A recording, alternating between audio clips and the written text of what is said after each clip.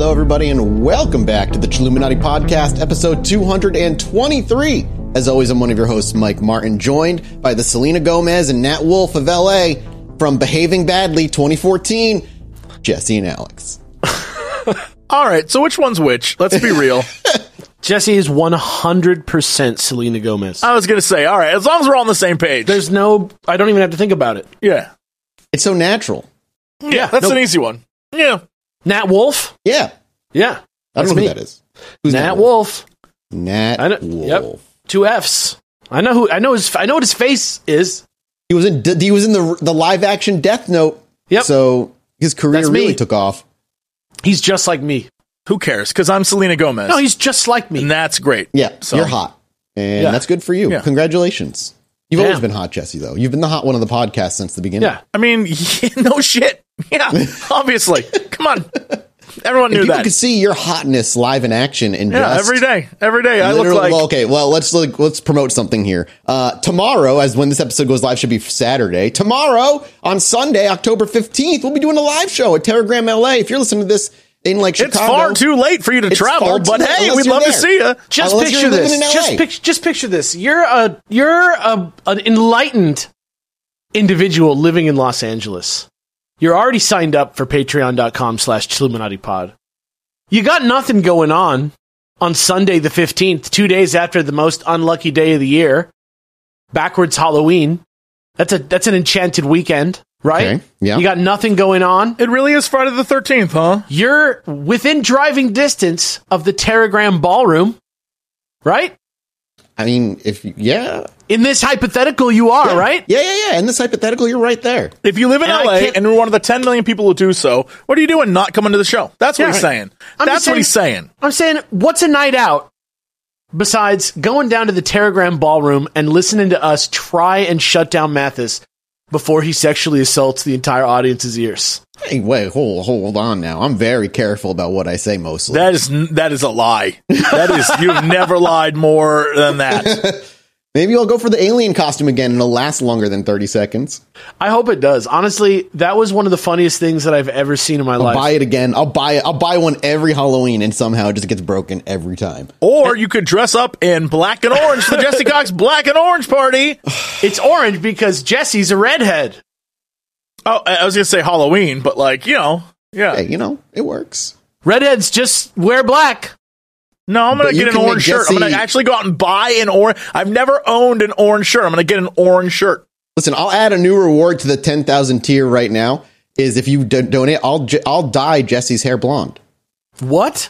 No, I'm all right. Yeah. No, it's good. You'll be asleep. You won't know. No, it's fun. No, I'm all right. We can negotiate. No, I'm fine. I mean, but the thing is, it has to be someone unwilling, which is why they would be paying so much money. Okay, now we're getting I'm okay. Right. Please come to our show in Los Angeles tomorrow. You listeners who live in Los Angeles already and you got nothing going on, it's at the Terragram Ballroom, ChilluminatiPod.com. Is that where you buy tickets? Ticketmaster. It'll be a link below. Link in the show notes for the tickets. Patreon.com/ChilluminatiPod. Thank you very much. I couldn't think of a better sell. That was better than that. Boys, it doesn't matter what's happening in LA because we're about to leave Earth entirely today. Are you ready? Oh, damn. Whoa. Where are we headed? We're heading where else? But Lanulos. In the second a world named by J.R.R. Tolkien. Very similar. In the second and final part of our dear story about Woody Derenberger, the man who met Indrid Cole, developed close friendship with him, visited his planet, and among other things. And while last week was a pretty believable beginning of the story, I would say, with a kind of a weird abduction story, he talked to a lot of people.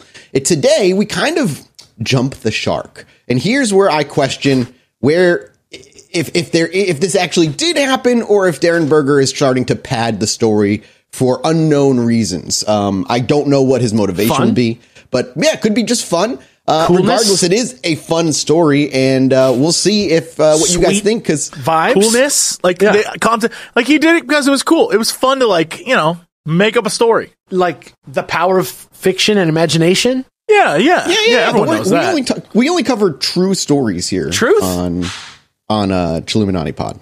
Truth, the news, journalism. Yeah. Journalism. That's what we are. We're journalists. Right? All right. Patreon.com/2. I'm not going to say that. I'm not going to say. I don't want anything to do with this. Patreon.com/2. We are three dudes talking with zero credentials. I don't want to be involved in setting us up for something more. Okay. Well, all right. Don't put that on me. Where we left off was last time our dear boy Woody came home from traveling from work, only to find Indrid cold and his buddy Carl on the back porch, where they spoke for a couple of hours in detail about what Lanulos was like, his life. Remember, we learned about Indrid Cold's children and all that good stuff. And then at the end, he offered to take Woody on the ship and show him the planet. And at the time, he said, man. And then he said, well, what's the matter, Woody? And he said, Lanulos sounds so great. I just wish that I could, go there. I would just like to go there. Yeah. And he's like, well, I'll tell you what, Woody. There's room in my spaceship for you right now. So come with me, and we're off to Lanulos. What? And Woody said, no, thank you, actually. He actually passed on that first offer. He was like, no, I'm good. I don't want to do it. And he left, and he immediately regretted it. He immediately was like, I wish I had went. I wish I had seen to Lanulos. And what do you know? Just 2 days later, as he arrives home from work, guess who was waiting there? Anywhere between 10:30 and 11 p.m., as she says. Who else but Indrid and Carl Ardo? We learned his last name. Indrid? Carl? Yes, Woody. We wanted to take you to Lanulos. We sensed your hesitation. Is that, yeah?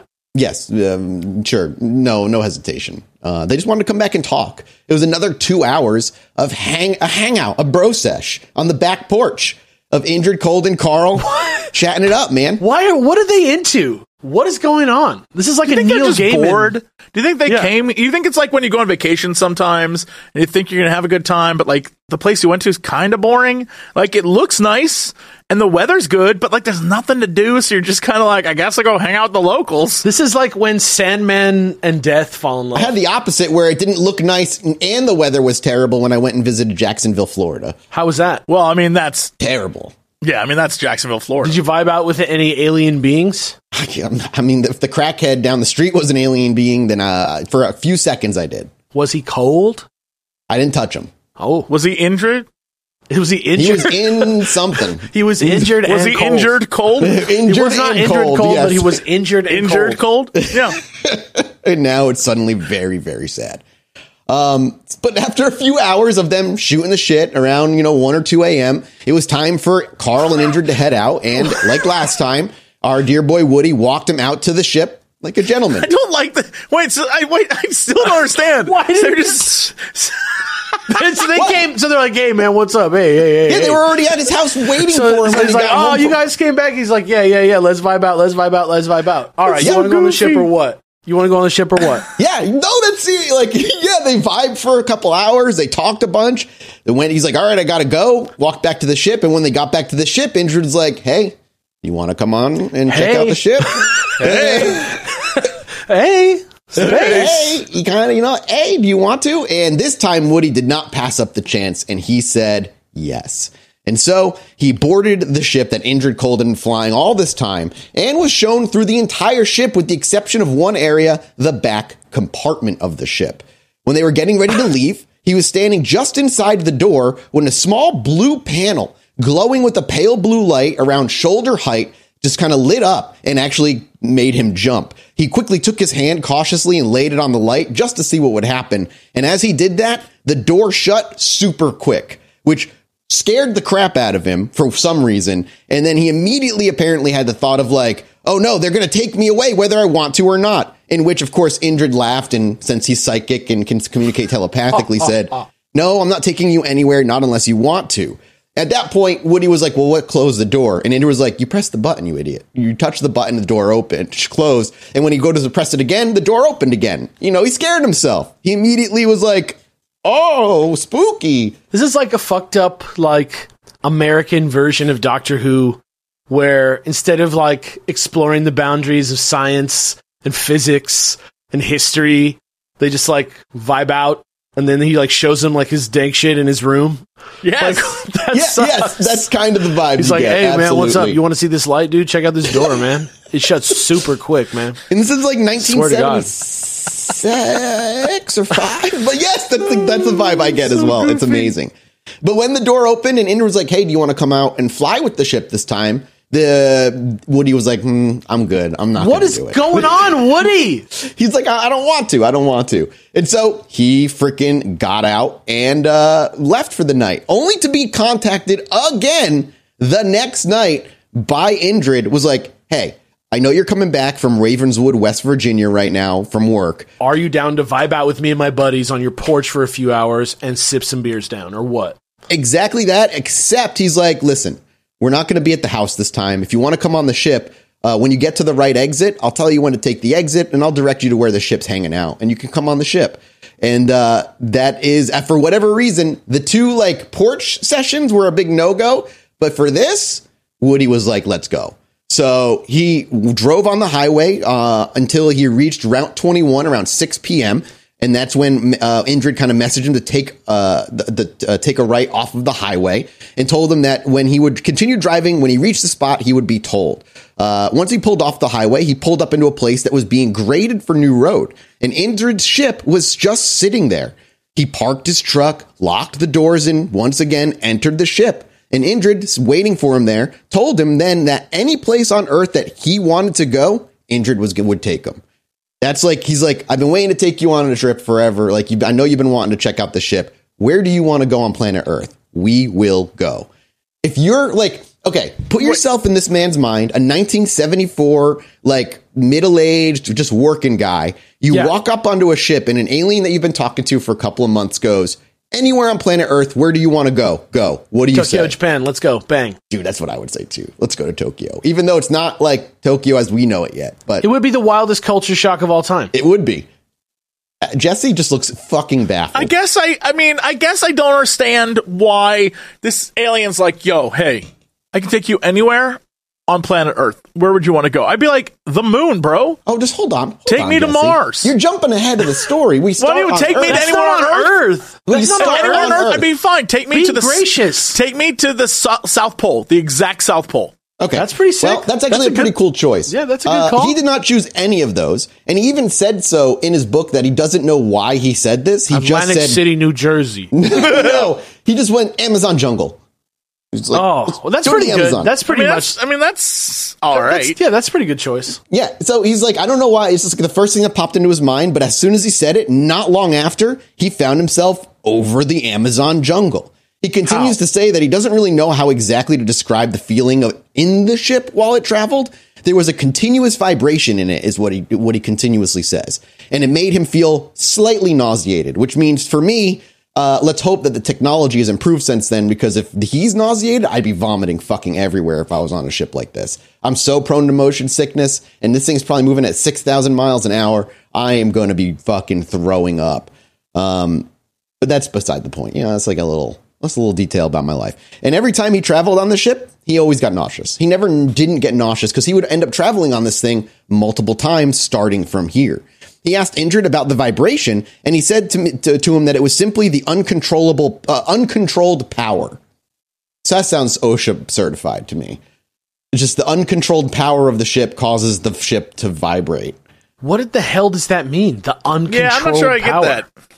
We do not get an answer. Why is it uncontrolled? Yeah, I don't Ominous. know. I have no idea what the answer, like what that means. It's being like driving in a car with someone and then being like, "What's that lever called?" And they're like, "Oh, that's the dangerous lever." And you're like, "The fuck?" But you have to push it in order to drive the car. Yeah, it's part of the. It's part. You have to. If you want to sit in the chair, you got to pull the lever. It's just. It happens to be called. You have to. It's called the danger. Be careful. It's called the dangerous lever. You're like, what? Why?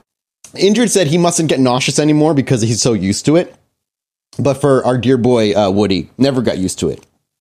But within minutes, they reached the Amazon jungle, slowed down the ship, and opened the portholes on the windows of the ship so we could take a look. I don't understand. Were they moving or were they like teleporting? What was going on? They were moving. Okay. Yeah, there wasn't like a blip and they were there. It was like they move incredibly fast. When he reached the Amazon jungle, they slowed down, opened up the portholes in the windows in the ship. And the windows, he says, have metal covers that slide over the glass windows, which kind of reminds me of like an airplane, you know, the plastic cover that just kind of comes down, but maybe more elegant, I would imagine.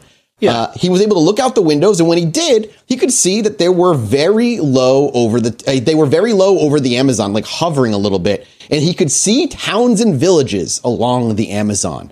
Villages, people walking, towns, streets, but they didn't remain there very long. And after he got a quick look at the Amazon, they left. They went directly upwards, and he guesses around 600 miles. They went directly upwards through the atmosphere and ended up somewhere 600 miles below the surface of the moon.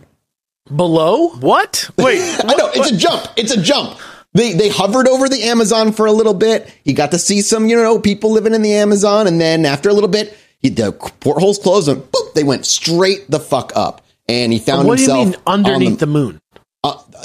He went directly upward approximately 600 miles below the surface of the moon. Inside the moon? Yes, inside the moon. Correct. Because so you're not saying they went up and then stopped 600 they went up beneath where the moon was. They're in the under moon. the moon, 600 miles underneath the moon's surface. Like the mole men of the moon. Yes. They're inside the moon. They're inside the moon. You know why they're inside the moon? Because that's where they made contact with the mothership. That's where the mothership is being kept. Indrid's mothership? Well, the mothership of Lanulos. One of Lanulos's motherships. Oh, okay. Indrid's mothership? Well, the mothership of Lanulos. One of Lanulos's motherships. Oh, okay. This is being kept in a deep cavern, or at least was at this particular point, 600 miles under the surface of the moon. And Indrid called it the flagship of Lanulos. His ship went directly underneath the mothership and went into a locking berth. Berth.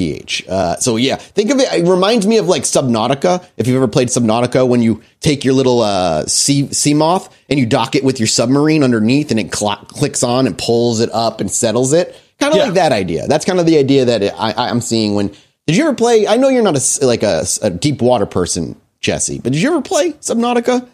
Oh, I did. Hated every minute of it. Did you finish it? No.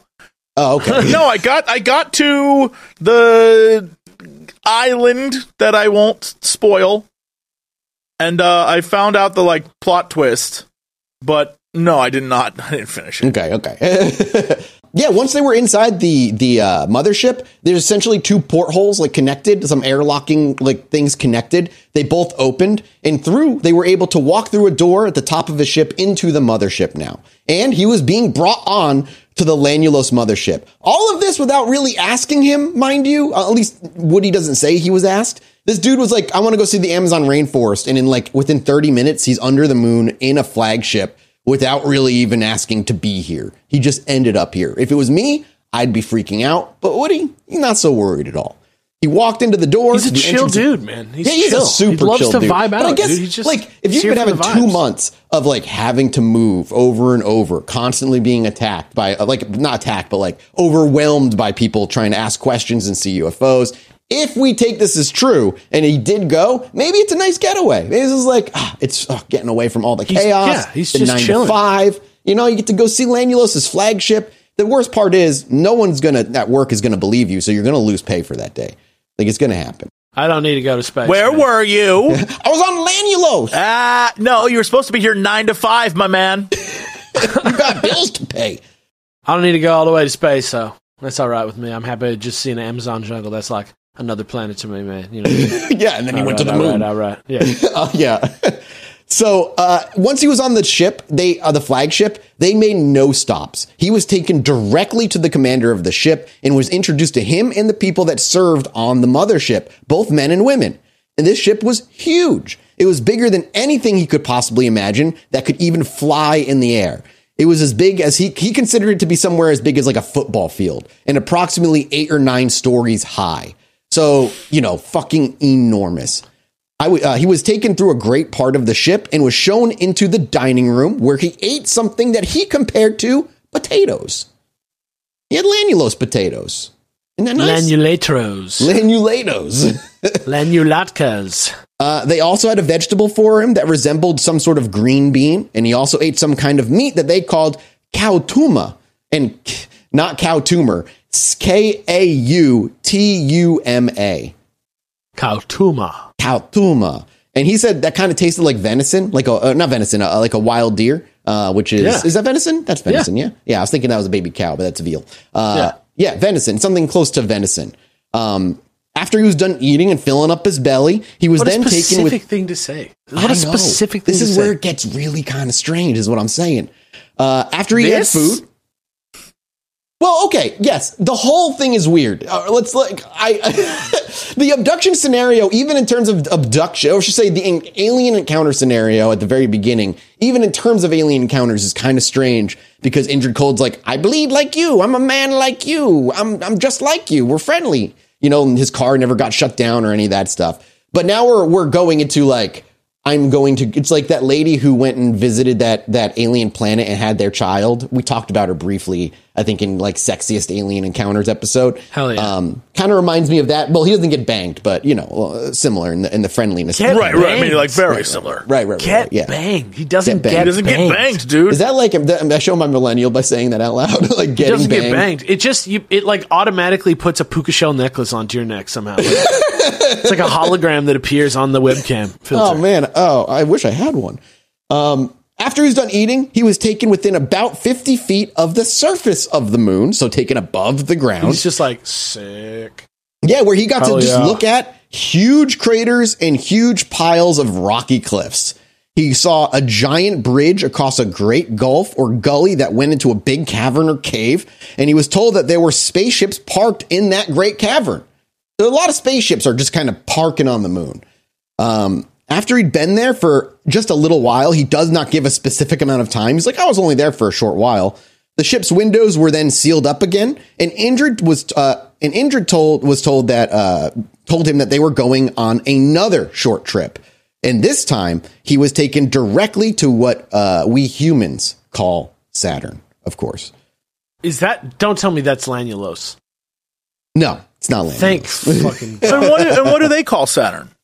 I don't know. He just specifically says what humans call Saturn. But he's just being like a fucking nerd. Yeah, we don't know. What do you humans call Saturn?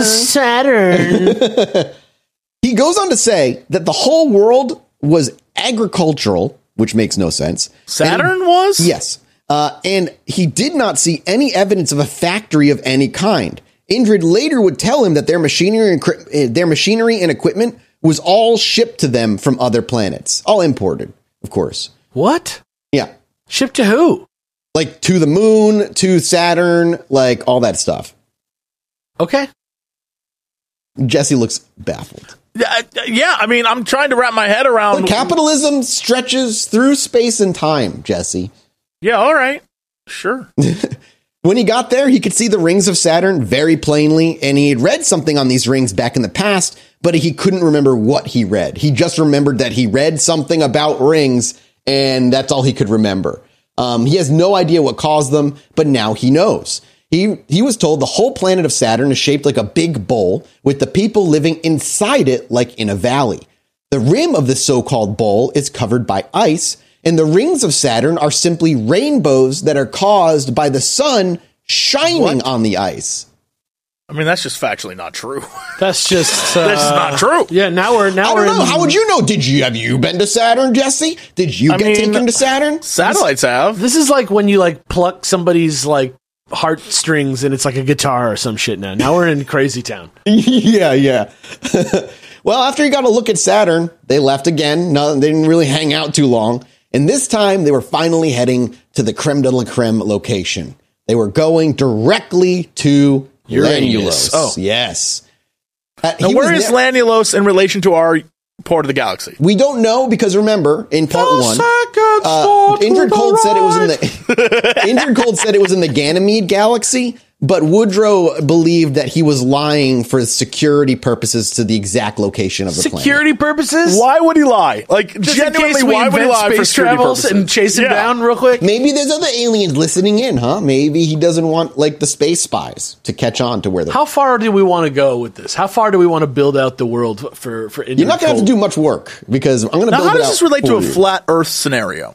It doesn't, surprisingly. Is Lanulos one of the like other wall circles? Listen, or Lanulos does not cross the flat Earth line.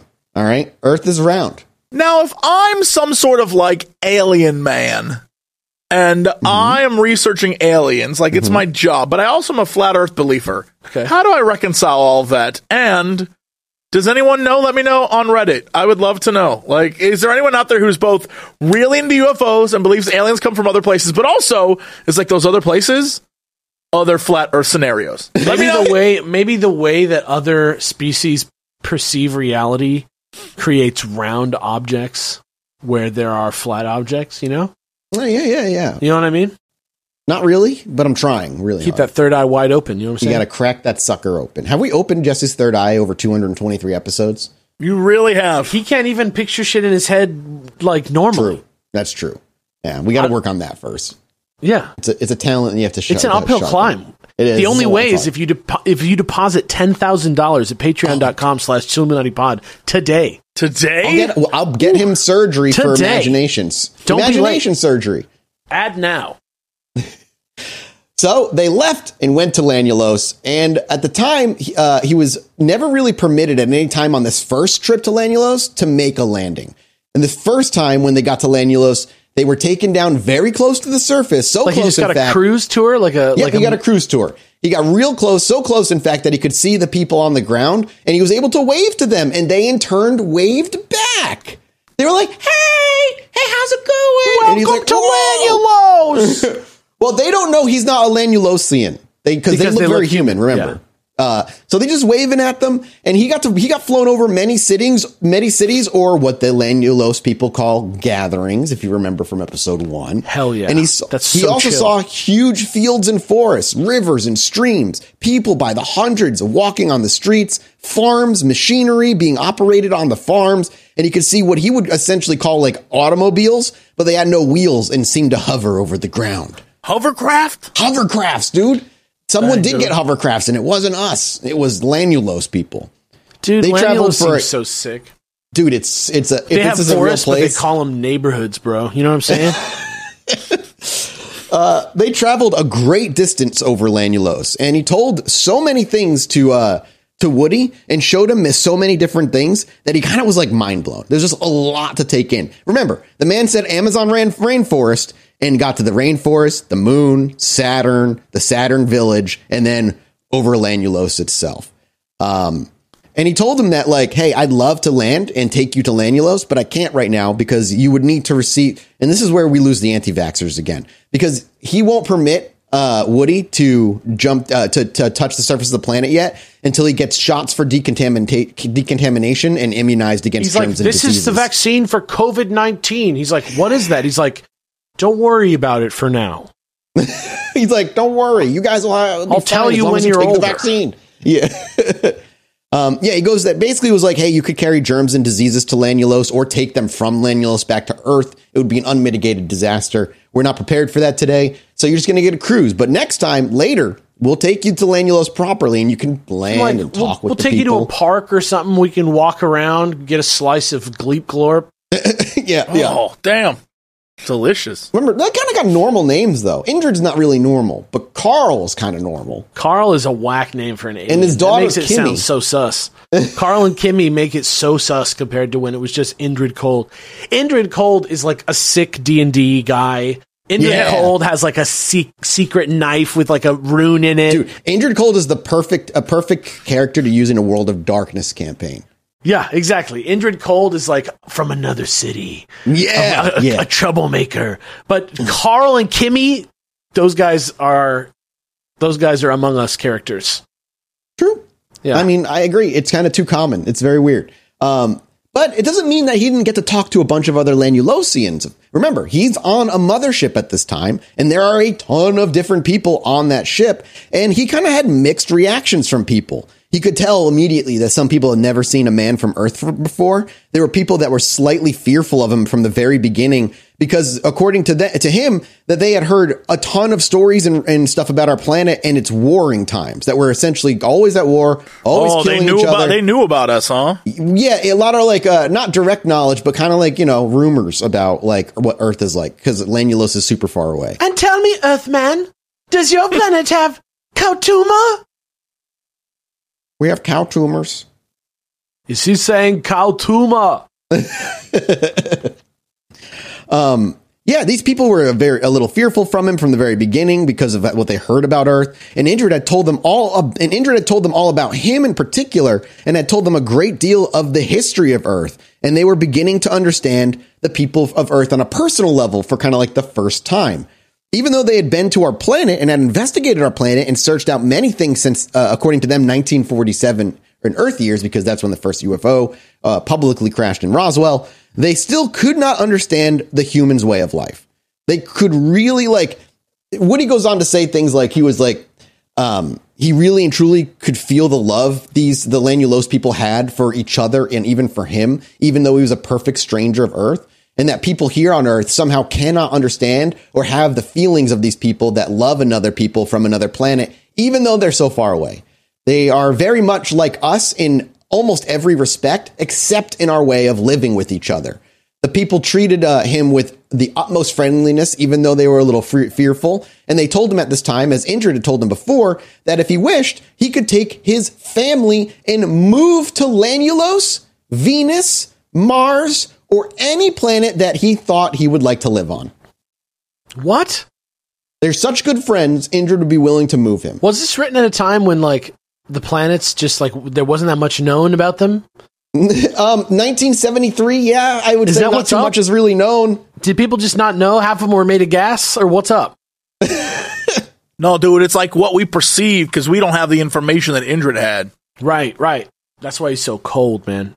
Yeah, dude. Here's the page I was keeping open for you guys. I want to show you a quick sketch of what the mothership looks like according to him. At least 2 of the stories on it. Yeah, he has 2 floors sketched out. Okay, so that looks like FTL. Yeah. And you can see this is crew quarters here. This is the power. That's what power generated. And then up front, this is the control room over here. And this is all storage here.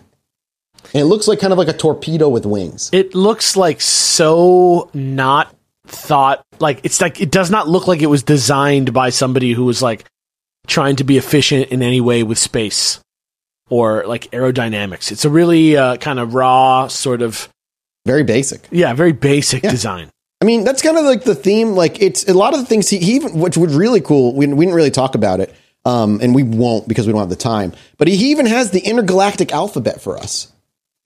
Yep. I mean, that checks out. There you go. That's a lot of X's, bro. I don't know. That's like 3 of the letters are just X, and 2 of them are M, bro. I don't know what you're talking about. That's an X with a line, and then a regular X that means F. It's exciting that they have the same number of letters in their alphabet as we do in ours. It's very lucky for us. Is it like one of those ones where you can just translate it just by like using it like a decoder? It's just character replacement, it seems. But again, if what he's saying is true, Indrid Cold specifically, remember the rumor or their origin story for how they got telepathy and stuff is they're from Earth first. Like, Earth had a huge advanced civilization at some point, left Earth, crash landed on Lanulos, got stuck there, and then at some point Earth kind of like lost everything. We don't really know. You know, just keep that in mind. Make sure you don't forget the history of our planet. Question. Do you think because they were Earth people, but like long time ago Earth people, that's why their science is so off? Yeah, it might be. Like, they just never decided to learn anything new. Like, they were like, look, we're several thousands of years old, so like we're kind of stupid compared to you, but we can fly through space, right? That checks out. It's possible. I mean, like they were also, remember, they're living on Lanulos. Maybe the physics are different there. I mean, it doesn't explain why there'd be rainbows around Saturn, but like, maybe they're from a different dimension of imagination. Thought, man. dude. You know, like Mr. Mixia-Spitlick, right? Like, the 5th dimension is imagination, bro. You know what I'm saying? No, I mean, I know exactly what you're saying, and I think it's crazy. But yeah. Crazy, like, whoa, that's crazy. A fox. Yeah, like digital reality. You know what I mean? Like, just... Are we in a simulation? Yeah, like, I don't know. I like these guys, man. These guys seem cool, man. The Lanulosians? I do too. Yeah, I like them a lot. They seem pretty chill, dude. I really hope they're real in some fashion, because I would love to go meet them and live on a planet. And in some fashion is my favorite part, because, you know, like, yeah, no, they're real. That guy was just a man. like a human male. Yeah. I don't want to meet a man that just calls himself Indrid Cold and then offers me a drug to go see space. Like that's but not like what I'm that's looking what to that do. was, though. Right? I would love that. That would be hilarious. I would be even if it was fake. Never comes back. Even if I just ended up babbling in the back of a bus with no tires on it in the desert, and you thought you were at the Amazon. Yeah, I'd be like, I saw the Amazon. I went inside the moon. I went underneath the moon, and people are like, inside the moon. And I'm like, yeah, I did go inside the moon. I was right underneath the moon. Yeah, that's where the mothership like was. Inside it? Yeah. No, I was underneath it, though. Under a cavern somewhere, 600 miles deep. No, so listen, I would love to. Okay, listen, let's just continue because I think Alex, that vibe of you love these guys is only going to get stronger as we learn about them. Get over it. I'd love that they're just like, check this out. Hey, look at this. They're like space hippies. They're like, look at this shit. Look at this. Come to our gathering, dude. Come here. We got organics. You can live. He was like, hey, man, we'll take you and you can go live on Lanulos, Venus, Mars, any planet that basically has life on it, we can bring you to. But you don't have to stay there forever. If you want to come back to Earth at any time, I'll take you back. Like, you can move there and live there. Yeah. Yeah, it's all up to Matt. It all doesn't matter. It's so chill. If he did move to Lanulos specifically, he would be given a position of some sort to earn a living for his family, would be taught the ways of Lanulos and learn to live as they did. We'll make you a DJ, my man. Don't worry about it. We've got a knack for sick tunes on our drives, so we'll make you a DJ of events. And through all this, he even said that like his family was developing a deeper understanding of love for other people, and that he truly, honestly thinks that after this experience, his understanding of his own people on Earth had deepened so much that he was a changed man. What the fuck were they talking about on those porches, bro? Love, basically, like it's what. So like if it's. What's fascinating is the message he's getting from this guy in a much clearer way than any other alien abduction like the Greys. He's still getting kind of a similar message of like loving each other. He's not saying we're destroying our planet like aliens usually, Greys usually do, but his messages of like loving yourself and loving everybody else and living in peace. And the only thing holding you back as a species is the fact that you're too busy trying to destroy each other all the time to make progress. This is legit if Doctor Who was just like way chill. Because Doctor Who's already kind of a hippie. And I guess he's not called Doctor Who. He's got a Doctor Who vibe. Yeah. Indrid does. 100%. I guess he's the Doctor. I don't want to call him Doctor Who and sound like a fucking scrub. But yeah, I don't know. He's such a fun. He's like, just here, come here, check this out. Isn't this great? We're all the same. We're all like come check out. Like we're in this moon base. Like we look like you. Like we have the same customs as you. I know you asked what years this was saying. I said 74. No, the 74 is when the book was written. This is right now 1967. Dude, it is like the time. It is like Sergeant Pepper's Aliens, bro. Listen, if you're in Aliens and you see hippie culture pop up, would you also not think this might be the perfect time to try and like get the message of like stop killing yourselves out there? I mean, yeah. I mean, look, I love the idea that aliens would just come down and vibe out with us. You know what I mean? Like, to me, that's like, if I, like, whenever I see, like, a little life form somewhere, like, if I run into a nudibranch on the shore, or I see a slug in the forest, or something like that, and I go chill out with it for a little bit, I always go like, hey, little guy, how are you doing? What's going on? Like, where are you? Oh, you need help getting on this leaf? Okay, little guy, hang out, have a good day, right? That's really it. So maybe that's this. Maybe that's what Indrid Cold is doing. He's going, oh, look, hey, little guy, what's up? What are you doing? What are you up to, man? And he's like, hey, you want to see my ship? You want to go up there, vroom, vroom, up in space, man? You want to go see? Want to go see Lanulos? Those kind of the vibes, right? Like, he just took this random dude who's just like, hey, man, you want to see? I want to learn about you. But, like, think about when we go on vacation or go to other countries, right? A lot of people like to go see the sights and go see, like, the main tourist attractions. My favorite thing to do is to see, like, what the normal, like, streets are like, like a normal place where people go get drinks, like just to see like what average life in say London would be like, or wherever town we're visiting, as opposed to hitting, you know, only being a tourist all the time. Maybe that's what he's doing. Maybe he just wants to know what life is like for a normie in the back, like just a normal worker, and is like, yeah, you know what? I could go see Washington, D.C. again, or I could just go out to Parkersburg and like grab some rando worker and really like get an idea of what life is like for these humans. It's also funny because like, as an American person abroad, a lot of people want to talk to me about like American politics and like who I agree with and stuff like that. And it's funny that they're like, oh yeah, Earth, huh? How about those wars? How about those how about those natural disasters, bro? How about that exploiting the environment, bro? Like that's truly it. That's so funny to me. So we got a little look at Lanulos, talked to some people, but eventually he had to be brought home again because he wasn't decontaminated or vaxxed properly for actually visiting Lanulos. But the day would come. And on May 11th of 1967, as he was doing and going on a selling trip to Pomeroy, Ohio, about 35 miles from Parkersburg, where he comes from, he made his second trip to the planet of Lanulos as Indrid reached out once again and said, hey, if you want to come on a ship, I'll be over in this area. Just take the directions I give you like last time. And so he took the directions on the road to a place that was about halfway between Reedsville, Ohio and Tupper's Plain, Ohio. And on this road, he was told by Indrid Cold through mental telepathy where to drive his truck. And when he reached that place, he was told that the ship was ready and already there waiting for him. And when he got onto the ship, he said if he wanted to, he would be taken on another trip to Lanulos. So, I guess I'd be still down. Why does he have the vibe of like a new edgy friend from middle school? Like, that's what I'm saying. Like, it's just a weird vibe altogether. Why is he like, hey, don't tell your parents, but like meet me. Don't let anyone know. Dude, it wasn't my friend personally, but my buddy had a friend that was just, his nickname was Werewolf. Hell yes. And he wore trench coats and had fucking like butterfly knives all the time. I was just going to say, does he have a knife? Yeah. He always had butterfly knives, wore a brown trench coat.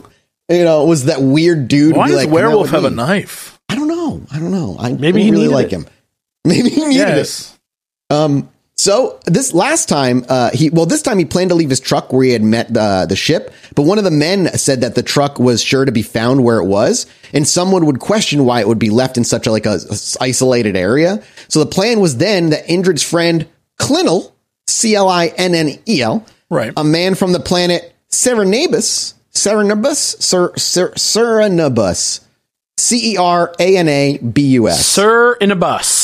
Ceranabus. There is a man inside of that bus. Sir in a bus.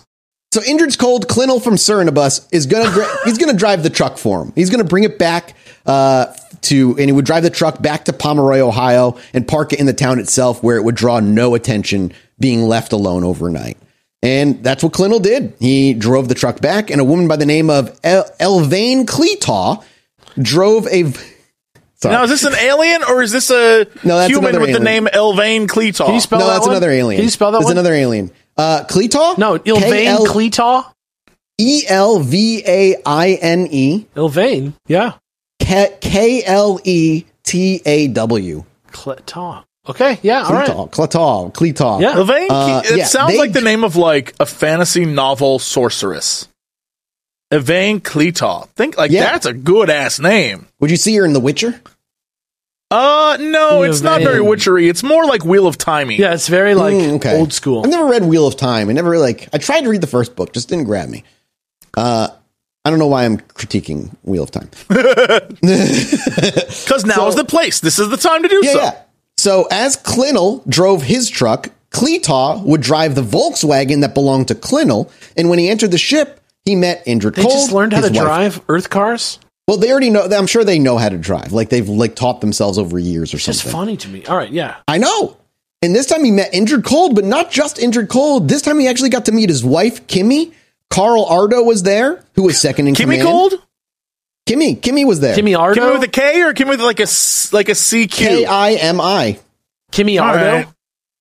No, Carl Ardo is his friend. And Kimmy Cold, his wife. Oh, Kimmy is his. Kimmy is his wife. Carl Ardo, his friend, was also there. And two other men whose names were Tony and Daryl. Tony and Daryl? Tony! Just Tony and Daryl. There's no way Tony. There's no way there's an alien named Tony. But more importantly, there's no way there's an alien named Daryl. Never have. Tony and Daryl are not, no matter who you think they are. Reggie, Tony, Gerald, and Herman. The four aliens from Galapagos. Once he was on the ship closed up, sealed off entirely, and made its way out of the atmosphere on its way to Lanulos once again. The air in the ship was very easy to breathe, according to Woodrow, and he could not tell much difference between it and Earth's atmosphere. And he would say, though, he did not look at his watch, that the entire trip from Earth to Lanulos didn't take more than about 30 minutes of Earth time, he believes. Something like 30 minutes. They went directly to the mothership, which took them to Lanulos, much like last time. And as they neared the planet Lanulos, one of the men, Daryl, who was not exactly a doctor, but rather what they would call like a medic in the Air Force or Army, which, I mean, I don't know the difference personally. You both know way more than I'll ever know. I really don't. Daryl took him away, brought him into a room, and gave him a shot in his right arm. He was then taken to a room, stripped naked completely, and given a sort of antiseptic shower.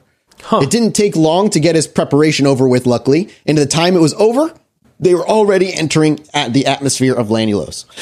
So yeah, kind of like normal vax decontamination prep procedures at like a hospital or kind of anywhere else.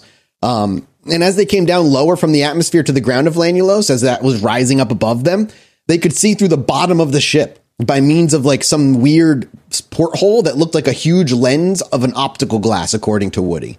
As they descended even lower, they opened a huge metal door on the side of the ship, and a sort of platform or runway slid and extended out of the ship about 4 feet from the doorway, and there was a guardrail completely around the platform.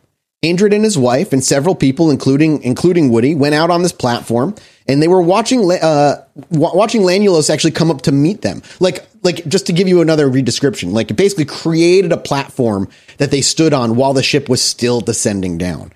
There was, like I said, a guardrail around it and everything. And as Lanulos came up to meet them, he never in his life says he saw anything that looked so beautiful as the rolling hills and vast plains, the oceans and rivers, just the general landscape of Lanulos. And he saw one place that was called Kumyala, or the Mountains of Sand. This place looked to be nothing more than pure sand for hundreds of miles. They were huge mountains, bigger than anything that he ever saw on Earth, and made purely of sand. And Indrid said nothing lived in this place but small reptiles and lizards that we on Earth would refer them to as. And the only water they had was the dew they found in the morning or at night. So a desert. He sees a giant desert and has to describe it in a way that's fantastical, but it's like a giant desert with desert sand dunes that are the size of the they're mountains. Pyramids, but they're like sand, bro. And there's like these worms. And like, there's this thing that like it makes your eyes blue if you like inhale a bunch of it. So like, I think it's the poop of an animal. Yeah, it's crazy. Hell yeah, poop of a worm. Also, some guy becomes like half a worm. It's wild. After a while, it gets weird. Yeah, yeah. You only need to read the Can't first wait for the rest of those right? movies.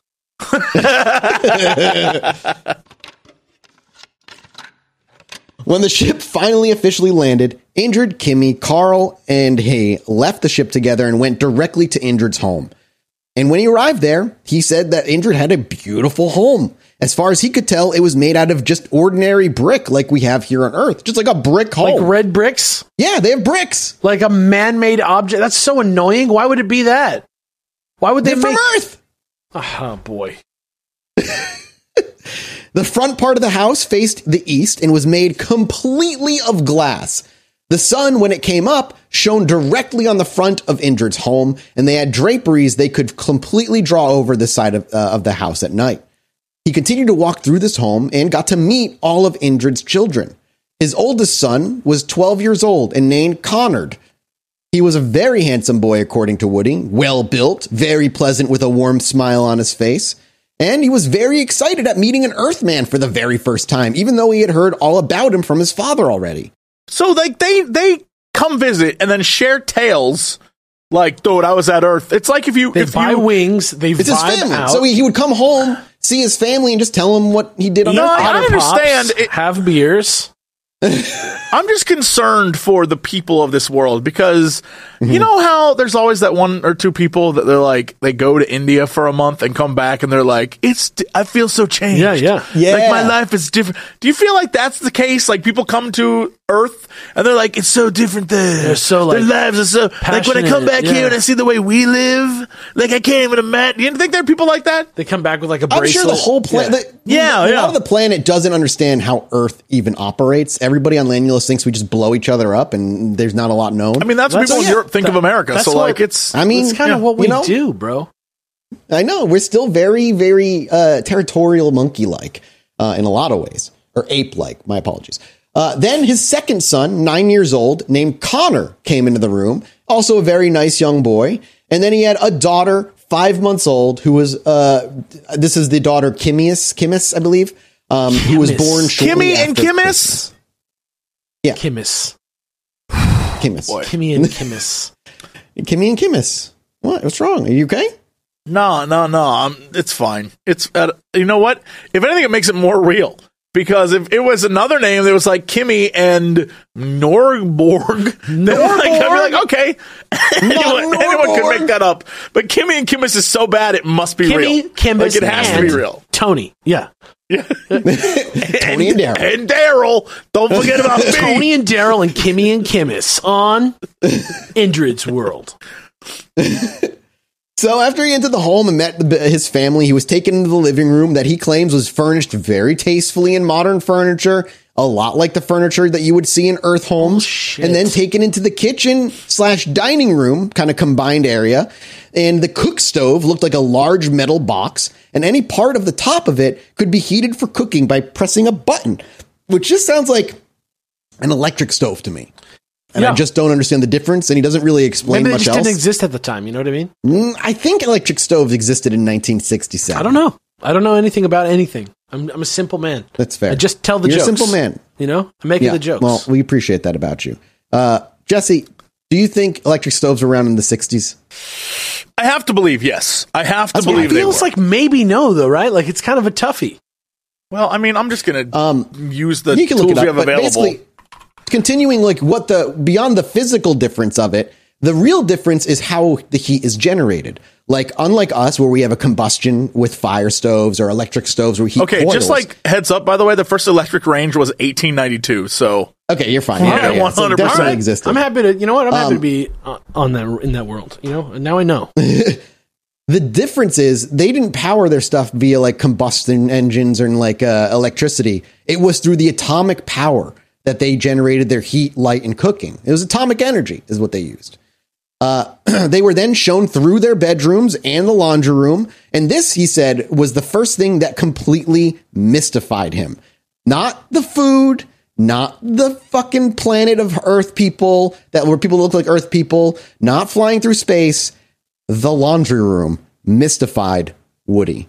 There were hooks all over the laundry room and suspended from the ceiling specifically. And Indrid's wife, Kimmy, told him that they merely hung the clothes that they wanted washed on those hooks.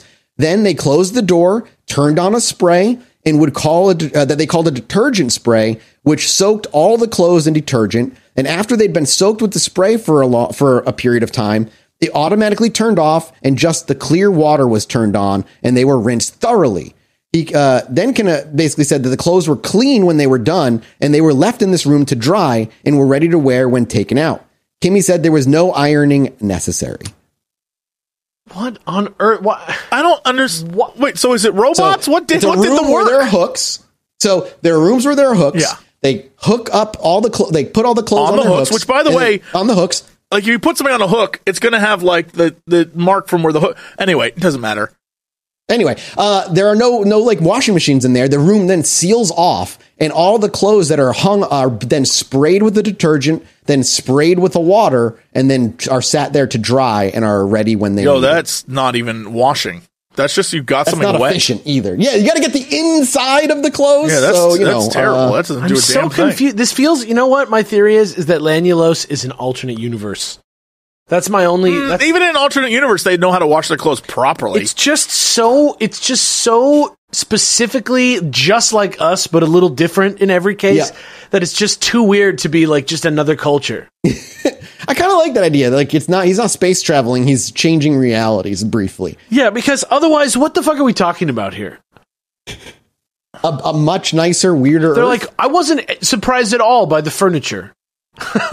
No, but he was surprised by the laundry room. So after he got the home tour, he was officially taken out into the city, or known as a gathering. And the gatherings were just very simply numbered. And the gathering that Indrid lived in was simply named Gathering Number 27. So, sick, man. That's just very simple. Hell yeah. And as they walked out to the edge of the roadway where the sidewalks met the road, they saw that both the roadway and the sidewalks were moving, and that there were two sidewalks running in opposite directions. They stepped on the sidewalk that went toward the center of the gathering, and they simply just stood on the sidewalk and were carried quickly to the place where they wanted to go.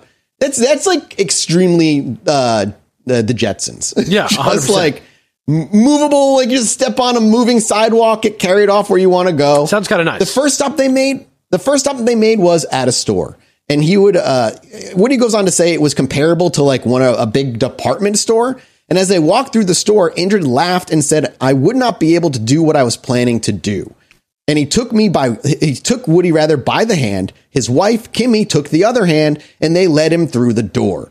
I could go as slowly or as fast as he wanted to, but he had no chance to pick anything up, and can assure us that if he could, he would have. So what Indrid was alluding to in that moment was apparently Woody was thinking about maybe grabbing something and hiding it and taking it home, like as proof. And because they're telepathic, he was like, he already knew that that's what bitch. Yeah. He can't do it. Yeah, exactly. And then as he was going through the store, he was moving so fast he had no chance to pick anything up. And he goes on to say he desperately wanted to bring something with him, desperately. And he'll tell you right now, he got nothing. He really, really, really wanted to, though. I promise, Finky promise, he really wanted to. He saw all kinds of toys that were comparable to toys that children play with on Earth. He saw cooking stoves that like the one seen in Indrid's home, saw games of all kinds that were written and described in Lanulesian name. That's the name of the language, Lanulesian. And he couldn't read their writing well enough to tell what he was seeing. And when Indrid led him out of there, he noticed the people were now beginning to travel more thickly on the sidewalks and were standing off the moving sidewalks, talking in groups of 2 or 3 or larger. And he was introduced to one group that had 6 people in it. The people on Lanulos are nudists, everybody. Yeah! Everybody on Lanulos is naked. Wait. Was this something he knew? Is he seeing this? Like, yep. He didn't know really beforehand. You imagine he must have seen them naked flying over the town the first time. Yeah. But now that he's like in the city, he's just like, oh, hey, and by the way, everyone's a nudist. Maybe he just couldn't believe it before, maybe it just didn't sink in. Yeah. Whoa. How does then... That's probably why he forgot. Kimmy and Kimmis and Daryl and like, why are they in clothes? Well, they're going to Earth, and Earth is not a nudist place. Modesty. Yeah, modesty. Right. But like his family, when they get back, they're like, so good to be home. And they just all strip down? If it's warm weather, yes. They wear nothing in warm weather. They do have cold season. It's not winter. It's simply called cold. And what do they wear then? And you wear clothes during cold season, but you don't wear them during the warm season. Man, I guess getting ready for bikini season is like a real thing there.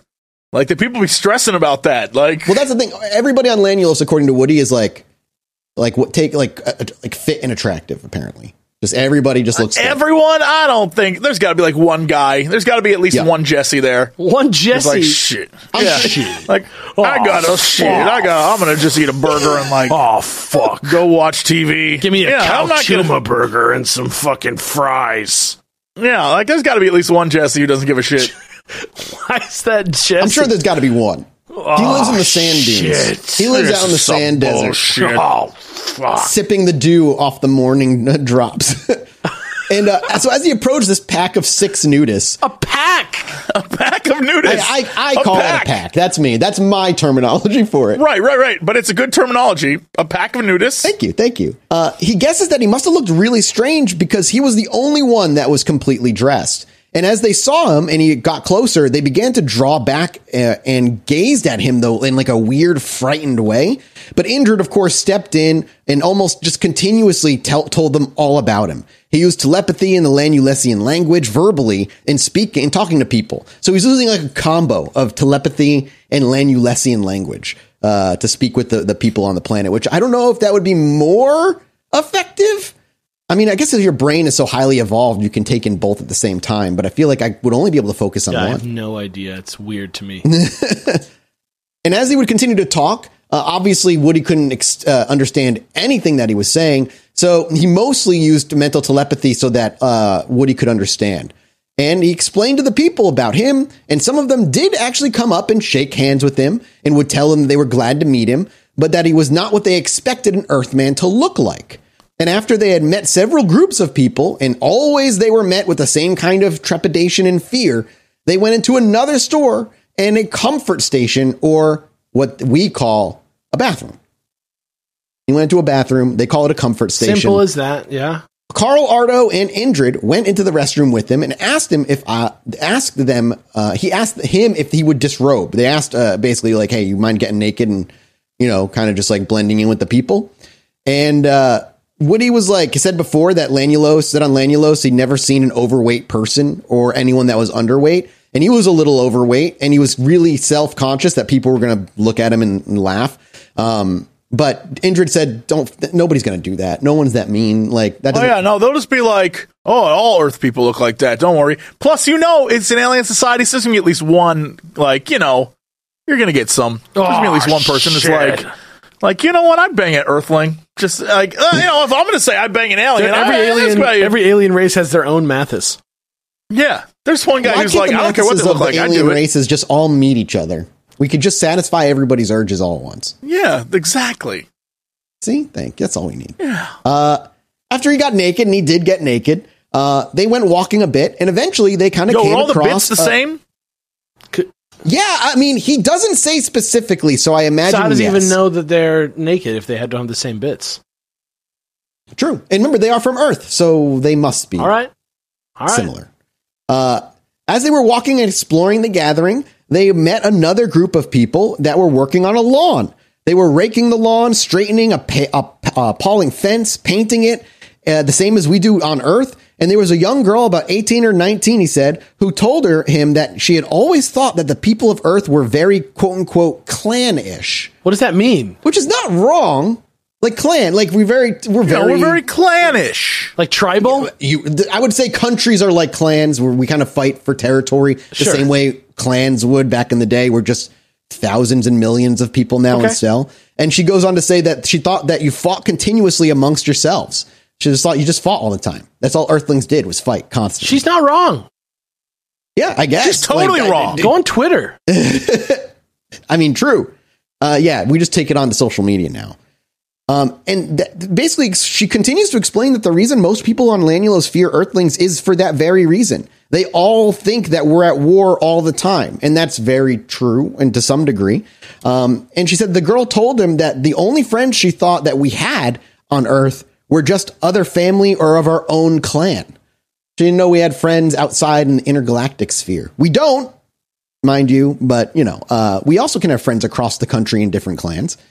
She didn't know that they had whole groups in towns, whole countries that live together in peace. And she was very surprised when she saw the shock that he received when she told him how her people thought we lived on Earth. Like he was just like, whoa, that's barbaric. We're like only a quarter as barbaric as that. He did try to tell her exactly how they lived and explain to her the way of war and that different countries were at war. But to them, this was all extremely difficult to comprehend. And they could not understand it at all because they said all people everywhere are brothers and sisters. And as he said before, these people did not even know how to or understand the word hate. They genuinely just don't have a word for it in their language and their people. It's just not part of their vocabulary. They have no idea what it means. After that little kind of gathering and meeting, he was taken outside of the gathering and into a factory. And this factory was similar to a factory that he himself had worked in. And it was a steel factory where they were making steel the same we do on Earth. What? They were melting their ore, turning it into metal. The furnaces were very hot. He didn't know how they were heated, but if anything like the stove, probably atomic. And the people in these factories that worked up close to the heat did wear heavy clothing for protection. And he remembered that when he worked in the factory, that he got very dirty every day. And the people here did as well, he noted. And that they had to take a shower every night before leaving the job. These people just had a huge pool that ran completely around the outside of the plant. And after work, all the people went out and bathed in the pools. They had streams, or jets as they call them, of water that came down from just regular shower heads into the stream where they could lather with soap and then washed and rinse themselves clean. It looked, according to Woody, it looked like a very nice way to get rid of the day's grime and dirt. Okay. So, it's like, again, like you said, Alex, it's like, it's just similar enough to what we do, but slightly more hippie. Like you have to know Earth culture to understand this culture. Right, exactly. But it's weird that it's Earth, like... I know. Like, if it's supposed to be that the timeline split where they went off thousands and thousands, maybe millions of years ago, who knows how long ago, they're still so very similar to current modern day Earth culture. Yeah, no, there is a lot of similarities there. Maybe too many. Like they're using electric stoves. Like atomic stoves, Jesse. Yeah, okay, it's electric powered atomic stoves. Yeah, sure. Yeah. No, yeah, it's exactly though. That's the thing is like it's so weirdly similar that I don't know. I don't know if it gives me like red flag or if it's more believable because it's similar. I feel like it's more of it's harder for me to believe. You have to take personally. the alternate reality option to make it believable again. Yeah, you're right. I think you're right. I think you have to really do that. I know it's not necessarily on the table, but in Alex's world, it totally is. Patreon.com/ChilluminatiPod. Continuing on, he saw other things that he could not understand even after they explained to him how they worked, like automobiles or air cars, as they called them, which is so unoriginal, just calling their vehicles air cars. They had no wheels. They traveled over culverts or ditches or long troughs in the ground. These cars traveled approximately 10 to 12 inches above these troughs and were powered by nothing but the air. They were held in the air by jets of air from the bottom of these troughs, but their forward motion was produced by jets of air from the car itself. They had all sizes of cars. He saw some that would only hold one person, some for two, and some 3, 4, 6, and it goes on and on. They had huge transporters, buses. They all traveled at any speed they wished to go. And eventually they left Gathering 27 and went to Gathering 28, which was about 30 miles from where they were, which only took them 10 to 12 minutes to make in one of these cars, a trip to make one of these cars. And here is one of my favorite bits of his experience, because here he gets to meet another people of Earth that did take his offer to move to Lanulos. So, as they were coming back from making an inspection of Gathering 28, checking out more sites, he was asked if he wanted to meet a family from Earth that was taken directly from Earth to Lanulos 40 years ago and had made their home there. And of course, he told Indrid that, yes, he would love to meet this family and see what it was like. And so he was taken to them, where they lived on a little farm, and he was introduced to John and Carolyn Peterson from Acapulco, Mexico. These people looked to be somewhere 50 to 55 years old. They were spry, very active. And when he went up to their place, they were playing a game that he would say is very much like what looks like tennis. They sound like vacation friends. Yes, they do. Like what the fuck? Like what the fuck is that? So he went up and talked to them. They told him how long they'd been there, how much they liked it. He asked John Peterson how old he was, and he told him that he was 90 years old. Remember, they looked like they were only 50 to 55. I'm 9 million years old. 90 million. And his wife was 85.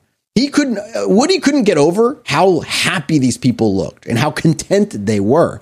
They probably have universal health care. Yeah. Oh, yeah, they absolutely do. They got to raise 7 children on the planet, were very happy, and had no desire to go back to Earth. And after he talked to the Petersons, he was taken back to Indrid Cole's home, and from there to the ship, where he eventually would make his way back to Earth between some time of 9 and 10 p.m. the night that he left. And when he came back to Earth, landing very close to Parkersburg, where he was met by Clinell in the little blue Volkswagen, he was then taken to his truck that was parked back in Parkersburg, directly across the street from the U.S. Post Office, where it was the least suspicious, apparently. And after he left Clinell and got to his truck, he simply got into his truck and for about 10 to 15 minutes... just vibed out. Because he was trembling. Oh. Which again is a weird, very believable kind of detail. This doesn't sound like a real story. However, if this happened to me, and I was just dropped back off in my truck, yes, I would maybe take a moment to myself. Because I imagine if he's there, it's probably all like compartmentalized in the moment. It's hard to kind of understand what's happening. And then you get back to your truck and your brain just starts being like, what the fuck did you just do? And so for 15 minutes, he just trembled, trying to regain his composure so he could just drive safely. That's how nervous he says he was. Like, it just fucking shocked him, which is, again, a fascinating little detail. But from there, the people of Lanulos gave him the highest hope that the people of Earth could eventually become as peaceful and loving as the Lanulos people seemed to be. And he didn't know whether he would go to Lanulos to live or not. He thought about it for a little bit, but at the end of the day, he decided while he really did have the temptation to go live on Lanulos, he decided he could not go because he decided that he would be of much more use here on Earth trying to spread the word of these people. And they mean us no harm in any way. They have a doctrine of life that they say can teach us very short. They can teach us very shortly if they could land among us to teach our officials and our people their way of life.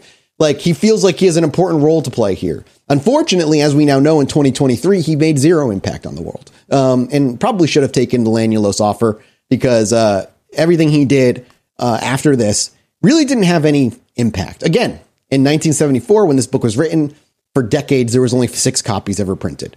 It didn't make a big splash. Yeah. Yeah. No interest. The only thing that he got was harassed by people to see UFOs in his yard. Regardless, little other details left out just about what Lanulos is like as we depart Lanulos. They're mostly happy. The people are all pretty happy there. Their way of life is completely different in that they don't have the difficulty of understanding one another as we do, due to their ability to use telepathy. And so there is very little quarreling or bickering among them. There's never any lack of something to do in the way of entertainment or just to keep busy. And each and every person on that planet has a kind of job. There are so many hours of work or of rest, of play, that every family has a ton of hours to exercise how they wish every day.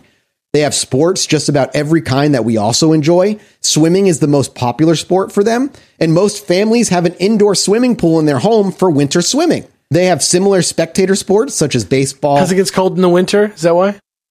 Yeah, it gets cold in the winter. So, you can't go out there. They have similar spectator sports like baseball, basketball, football. But in their baseball, they use a bigger ball and a flat bat. And their football is only touch football, as their smaller children also play. This is an alternate universe. This is not an alien world. This is like a branched Kang timeline? Yeah. This is wrong. They also play tennis and volleyball, and their winter sports include ice skating, sledding, skiing, and ice fishing, just like us. Archery is also a popular sport, but only for target sport. They're not allowed to hunt for game, only for just the sport of it. Hold on. While we're talking about game, flora, fauna. We talked about how there's desert mountains and like beautiful, like what's going on with the rest of this world? What do the animals look like? Do we have any information on that? He only ever really says that the animals of Lanulos look like kind of like Earth animals, but not quite. He doesn't go into detail. Right. It's like a duck, but blue. Yeah, maybe. Maybe. It's like a horse, but it's also kind of like a little hairier. Yeah. And instead of the pack animals are actually lizard creatures. It's real stuff. They ride dogs instead of horses. Yeah, of course. Yeah, just like that. Exactly. And with the whole not hunting, it's not that they don't eat meat, but the meat they eat is all just domesticated meat. So they kind of raise it themselves. They don't hunt in the wild. In warm weather, they don't wear clothing at all, except for formal gatherings and dancing. That's when you wear clothes. I don't know why. Dancing is a part of that, but it is. And he asked how come they go nude and got the same answer that nudists on Earth give. They said God made them the way they are and that they're not ashamed of their bodies. All right. Done. Cool. Pretty simple. When he was there, he went as they did, was without, and that fear of being like laughed at quickly dissipated, and he was very comfortable being naked there the whole time. And the life expectancy of people on Lanulos is also much further than ours. They live anywhere between 125 to 175 years before they pass of old age. So they're a much healthier, I guess, world than we are. The thing that impressed him the most, though, was their monetary system. Although everyone works that is able to work, everyone is paid, not according to his or her skill, but rather according to the size of their family and needs. Interesting. They are given what they are called script or credits. And when they buy something, they write the article on the credit or script and give it to the clerk in the store where it's kept for inventory purposes only so that they know what to replace. No one ever has to live in want. One can have all the credits they need. And he asked them if there was if this was like a communistic way of life. And they said, no, it was the free will of the people. That Woody knew by actual experience that they are truly a classless race of people. The top man in the guiding council is considered no better than the man who digs ditches. So, very all for one, peaceful. It does sound very communist in a lot of ways. But for whatever, it just works here. And the people believe in this way of life that they live so much that that just kind of goes smoothly. And they have one and the same belief in God. So everybody worships together. He actually got to attend one of their worship services where they sang 2 hymns, then kneeled or sat to thank God for their way of life and his blessing upon them. And then they asked for guidance and protection from evil. And he said he could actually feel the presence of God in their midst. There was no long drawn out sermon, just thanks for what he had done. And they asked for his continued help and blessing from God, and they were on their way. Which, listen, I wish that's what my religious experience growing up was like, where like a mass is you go in for 10 minutes, like, thank you, Jesus. And you have a prayer and then you just fucking leave. At this meeting, his whole concept of love changed. He realized for the very first time what the commandment, love thy neighbor, truly meant. From their earliest childhood to their children, they're all taught God's love and that they should obey his will. As children grow older, seeing and living in the true Christian home, and this is what I say is, but this is Woodrow's impression of their religion, because they never say Christian, they never say any of this stuff. The only thing they say, you think he related it to himself because it was like psychic, maybe, or it's just my guess is like it's the closest thing. I mean, he heard the word God, and he saw they had a sort of mass. And then kind of just like, I think interpreted that through his own Christian lens.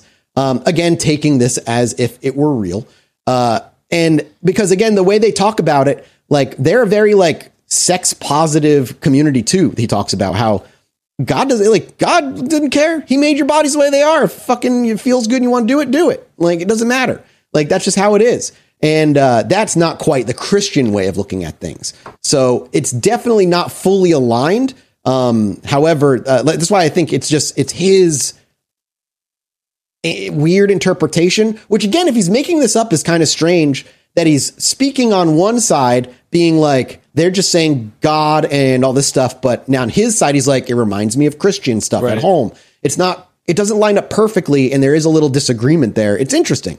The people that on Lanulos don't believe that they're perfect, but they do believe that they're on the right road and will eventually live with God. They believe in reincarnation, but which is not a Christian not thing. Judeo-Christian God, then, is what you're saying? No, because they believe in reincarnation, sure. Like all that stuff. And they say basically that's reincarnation is how they reach, how eventually people reach perfection. And that is much closer to like East religions of the East on Earth here, where you see like the idea of constantly reincarnating until you reach a perfect form and move on. And kind of Buddhism, I think, is kind of similar to that and stuff. And even some of the other, like the idea of just trying to raise your consciousness through reincarnation. Sure. Again, it's not Christian at all, but he talks about it. Their children start school when they reach the age of understanding, whatever the fuck that means, and go until they become 28 years of age or until they reach the highest level of learning. The love of God is taught all through their school, and at graduation, each and every one is allowed to pick his or her own job. And if they later become dissatisfied, they can just simply change jobs. The guiding council and everyone works for the happiness of the people first and foremost, which reminds me of that scene in B Movie, where at the end he graduates and he gets to choose where he wants to go work. That's what it reminds you of? So Mathis has seen the B Movie. Yeah, I mean, we learned a lot right there. Okay. Yeah, and again, he goes on to say, just like, because of these people that have telepathy, their marital standards are even higher than ours. That if two people find that they're not compatible, they're just allowed to separate and remarry if they want to. It's not a fucking big to-do. And incompatibility is the only grounds for divorce, and the separation must be agreeable to the parents of both the husband and wife as well as the guiding council. The children are taught in school to respect sex in marriage as a normal and natural way of life, and that sex in general is not something to be looked down upon. Therefore, they do not have any problems with promiscuity, which has been a great problem on Earth since the very beginning of time, according to the Christian lens, or the religious lens. I don't want to just say Christian. A lot of religions are very anti-sex. They do not have strict birth control there because they realize the danger of overpopulation on their own. And each family is allowed to only bear 2 children, but their families are not limited because they can adopt as many children as they want. They do have orphans for people because people do die and pass on, sometimes, accidentally. And as they say, they have accidents that result in death like us and leaving these kids without parents. The orphanages are run by the Guiding Council and are very seldom overcrowded because of the many people adopting to make larger families because, again, you get as many credits as you need for the size of your family. He actually visited one of the orphanages and was surprised to see almost as many workers as there were children. They explained that all children need love and had to be shown that they were both loved and needed. And by having so many dedicated workers, no child was ever neglected. They lived as though they were in their own homes, and he never saw a child over 7 years of age in the home because they were all adopted out. Do you think it's like a manifesto? And that their orphanages are truly a home in all ways for these children without parents. Do you think it's like a political manifesto kind of too about how we should be living? Do you think like... I mean, that's what I would imagine this whole scenario is. This is like utopia? We can do better. Maybe. Yeah. No, this is real. This is very, very, very real. I'm going to show you real quick another photo of a scout ship from Lanulos and a ship from Cerebus, that friend of his, remember that planet that he was from? This is one of their ships, too. And tell me, it just looks pretty much like a flying saucer. It does. It's got a lot of bits hanging off of it that seem unnecessary. That's the scouting ship from Lanulos. That's the ship from Cerebus. It looks like a flying saucer, but kind of like a little old-timey, like if it was made of like knight's armor. It's like steampunk flying saucer kind of. Yeah, no, I mean, it's just very of the time, like it does kind of seem to fit the 60s very, very well. So he eventually got to go back home and was left home and didn't really go back to Lanulos for quite some time. In this time, however, he started meeting a ton of different people. One had a dude came over and kind of became his friend just because he kept showing up at the house to look for UFOs and got to talking over time and became friends. And that friend basically asked where he could see the UFOs. He told him where he sees them most often, and he would go out there every night until that person also apparently met Indrid Cold and went to Lanulos. He saw everything in Lanulos that this guy did. Friendship with Woodrow ended. This guy's my new best friend. More like friendship with Woodrow upgraded to friendship with Indrid Cold, because I would ditch my friend. I would ditch you guys. I'm sorry. I love you a lot. For Indrid? But seriously? If Indrid showed up, was like, we need to go to Lanulos, goodbye. Wow. Damn. All right. Well, shit. No, I'm sorry, man. No, I'm that's very, fine. very, I very respect sorry. it. Honestly, I do. It's not like this is a sudden reveal. Like I've known this. Yeah. I'm glad. I'm glad you actually understand. I want to also show you the control panels from the ships. So just so you guys know, he's showing us like pages from the book. That looks like straight out of a recording studio. I don't even know what to say about that. Wait, so all right, genuine. So are those drawings or is that photos? Yeah, what is that? These are drawings. Okay, good. Then that's so. fine. What were the? He did not take any pictures of the ship. Okay, so the rules of this are kind of like you got to believe it on faith. Like they said, don't take anything. You can't take photos, you can't do anything, but you can draw it all and talk about it all you want. Yeah, I mean, remember, Indrid, when on his first visit in episode 1, Indrid told him to go report it to the local authorities. Sure. That he had this experience. This is why I say, like, the second half, I wonder, this is just Mathis in his alien mode, I wonder if the first part of the story might be true to some degree. Not everything, but the fact that some strange man walked up to him, he had this weird conversation, other people saw him. He just got fascinated. We know he reported the sightings to the police. We know other people reported seeing similar things to the police. All that is like on record. But then when we go to Indrid starting to show up on his porch as like a buddy, that's when things get a little bit like becomes a fantasy tale, like a extrapolation from like one weird thing. Yeah. Right, exactly. And like, here's the last picture I'll show you. And this is the picture of like how the power supply for the ship looks. It looks like the freaking flux capacitor. Yeah. Yeah. Yes. It looks like the flux capacitor. Holy really shit. Does. You're right. It's exactly what it looks like.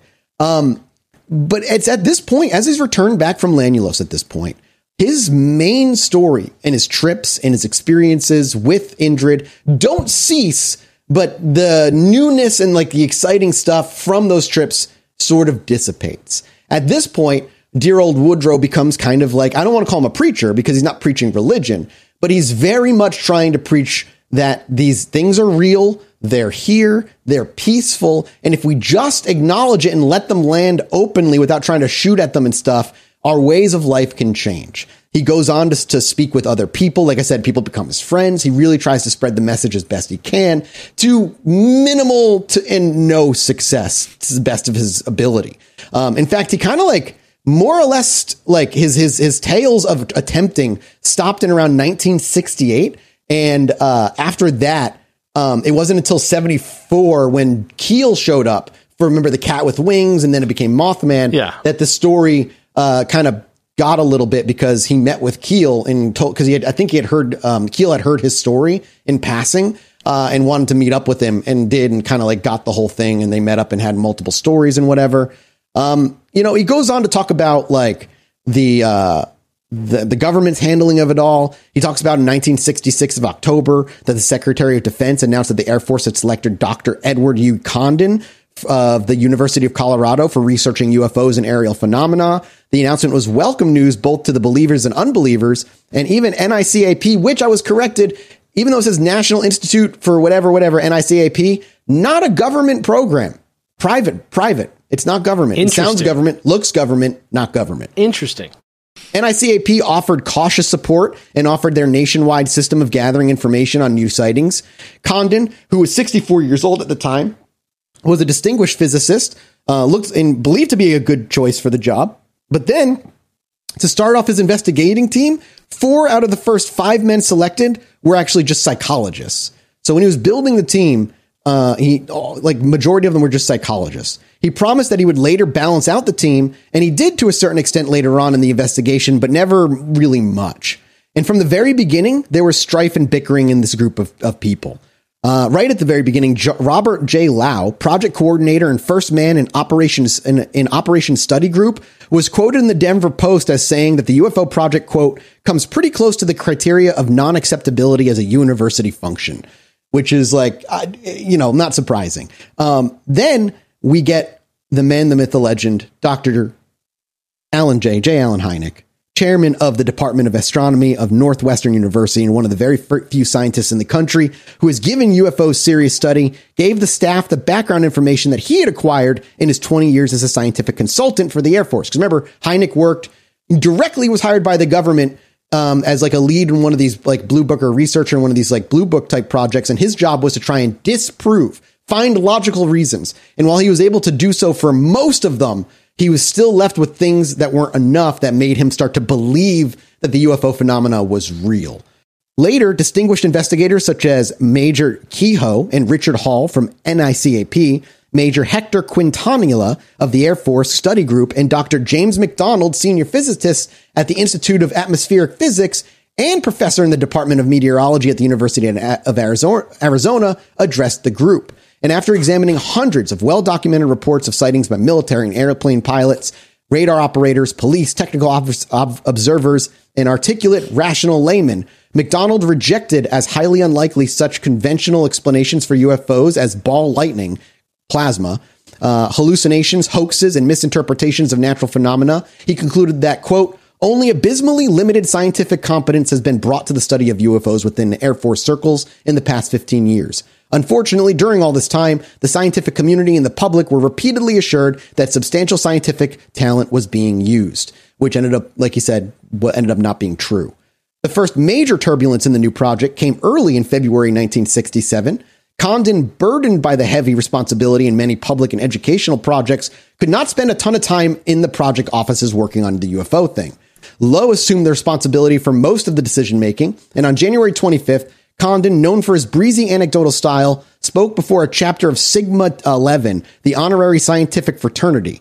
The Almira New York Star Gazette reported, quote, unidentified flying objects are not the business of the Air Force, end of quote. Dr. Edward U. Condon said there on Wednesday night, and Dr. Condon left no doubt as to his personal sentiments on the matter, saying, quote, it is my inclination right now to recommend that the government get out of this business. My attitude right now is that there is nothing to it. With a smile, he added, but I'm not supposed to reach a conclusion for another year. Condon was also quoted saying, quote, what we're always reduced to is interviewing persons who claim they've had some kind of experience. I don't know of any cases where the phenomenon was still there after the person reports it. And it seems odd that these people always seem to wait until they get home before they report what they saw. That to me rings as disingenuous because this is fucking 1967. You don't have a cell phone. If something zips over your car, you kind of have to wait till you get to a phone to report it. And if you're getting abducted, you can't quite report it mid-abduction. That's true. So I don't understand the point of that quote. That quote feels like pointless as just there to kind of discredit people. Am I wrong? I mean, I don't know. Like, I think it just depends on how you interpret it, right? Like, if this was 2023 and he said it seems odd that these people always seem to wait to get home, then I could agree with him because people have fucking cell phones. There's no excuse. But this is 1967. I don't understand what you can still make a pretty big drive to the cop. Yeah, you can still make a pretty big splash. Sure. And unless were like Woodrow and shaking and trembling, that's true, scared as shit. That's true. I'm not saying you're wrong. I'm just saying you still got to interpret it. That's all. Yeah. No, absolutely. I'm just back and forthing a little bit. So Kehoe said, he goes on to say that Kehoe knew of cases where the phenomena was still there after the person reported it and where the observer didn't wait to get home to report it. And Kehoe knew at this time that Dr. Condon had not personally investigated, nor had any members of the staff completed any meaningful research. So he admitted that the project was only 3 months old, but told David Saunders, a key staff member, quote, "I'm shocked by his statements. Is this a scientific investigation or isn't it?" Yeah, so this guy basically went out and was like, nothing shows scientific evidence of UFOs. And then people who were working on the project like, this dude's never here. He never sees anything. And he's just making these comments. And remember, he even said to those people, I'm not supposed to come up with an answer for another year anyway. Like right. Spoiling that he already thinks it's going to be a no. And that's the kind of shit that makes this investigation, even back in the 60s, so infuriating. Because even within these government sanctioned teams, people are saying different things. And this was just a sample of the bickering that was going on among their top scientists who were assigned to investigate the unidentified flying objects. Dr. Condon stated in the beginning that he did not believe this was the business of the Air Force. A man that is already prejudiced against UFOs, who refuses to have an open mind in the matter, has shown by his actions that he is not the man for this job. And I actually disagree with Woodrow here.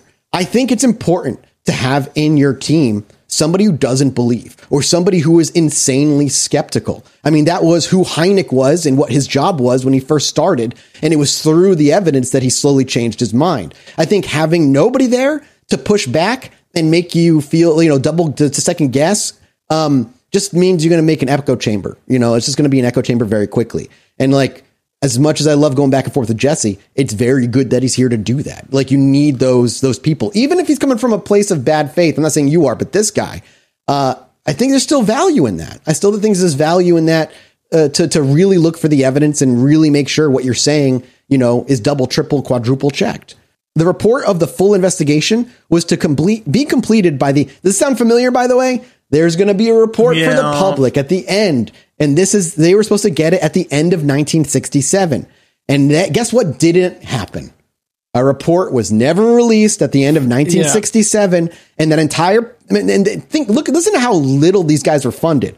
The tax dollars spent for this team was only 500,000 tax dollars. That's it. For 1967, I know that probably equates to a couple million, but that's still not a lot. That's very little resources for a team to kind of do research. But yeah, they never got a fucking report, which sounds just like the shit that's happening today.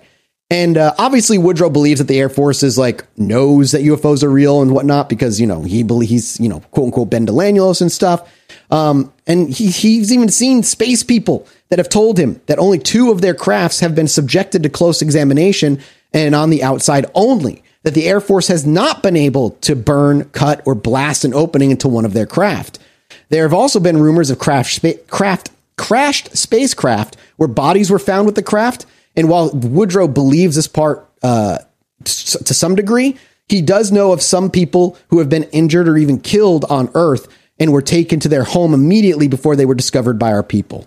So we've killed aliens who have crash landed here. And he basically goes on to say the very end, the book is more or less kind of open-ended because, again, this was written in the 60s and 70s. He's more or less at the cusp of beginning his journey still, and he's very hopeful that he will be able to prove that UFOs are real, the government will come clean, and that we will actually see the aliens and Lanulosians land on our planet in his lifetime, that peace will come to Earth, and that we will begin to adopt the lifestyle similar to that he saw on the planet of Lanulos. As we all know, none of that happened. Lanulos people did not land. Saturn's ring is not a rainbow. Allegedly. And while absolutely I can understand and side with him on the frustrations of the government program, even in the 60s, coming together and then nothing happening. I do wonder, I'm torn. I don't think a majority of this is real. I do not think a majority of what he said was true, but there's the first quarter of the story where the first encounter happens is the only part that I'm like, maybe. And that maybe he thought he needed to just keep expanding on it so people would believe him. More and more things kept happening to him. So he had more and more things to tell people. How could you not believe him? But to me, that always just does the opposite of what you hope it's going to do.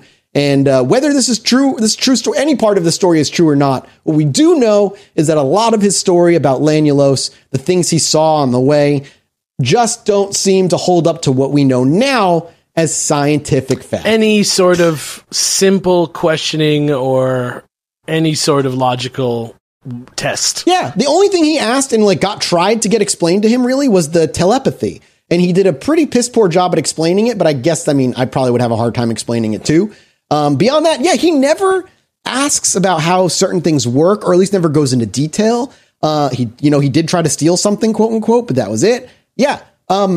It's a fascinating story and one that sticks out, not because of just the fantastical aspects of it. There are so many alien abduction stories that have weird, fantastical aspects, but in a world at the time that was filled with very similar gray style abductions, this one stands out among the rest. Because again, keep in mind, this is before things are, I don't think we've seen Betty and Barney Hill on TV yet. That still hasn't really happened or has become massively public knowledge yet at the time of this happening.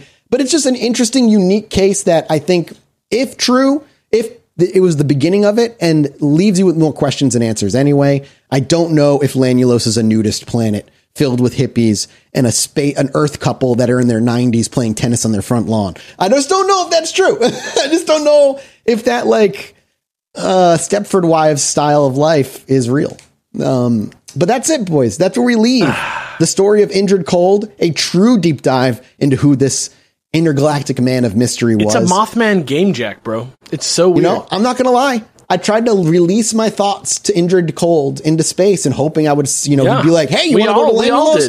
We all did, we've all tried. I tried. Yeah, I tried and he didn't show up. So maybe he's dead. Indrid Cold died? That could be it. What a sad ending. Not out there. Maybe they'll live to 125 to 175. Yeah. He came back to see his friend, shot him down. Yep, we shot him down. Saddest tale. Yeah, dude. It's like a folk song. Patreon.com/Chilluminati Patreon.com/Chilluminati. Please come see us in Los Angeles if you got nothing to do on October 15th. We'll be there at the Dare Grand Ballroom tomorrow night. Go get it. Go have it. And we gotta go do a mini-sode. That's what I wanted to say. We gotta go do a mini-sode. Hey, and also buy merch, guys. I know, I never say it, but go to theyeti.com/Chilluminati. We got so much shit up there that's coming and going. Our new t-shirt, it just became a poster, and we're about to have a fucking collectible coin just for the Get ready for the coin. I can't wait. Coin drop. And it is not just going to be a plain, boring gold coin. There's going to be some uniqueness Chill coin, to it, big and drops. a little bit of a fun thing. Big drops. Thank you guys so much for listening and supporting us here and at patreon.com/IlluminatiPod. We love you. We appreciate you. And we'll see you later. Goodbye. Bye. Anyway, me and my wife were sitting outside indulging on our porch one night, enjoying ourselves. I needed to go to the bathroom, so I stepped back inside, and after a few moments, I hear my wife go, "Holy shit, get out here." So I quickly dash back outside, and she's looking up at the sky in awe. I look up too, and there's a perfect line of dozen lights traveling across the sky. Yeah!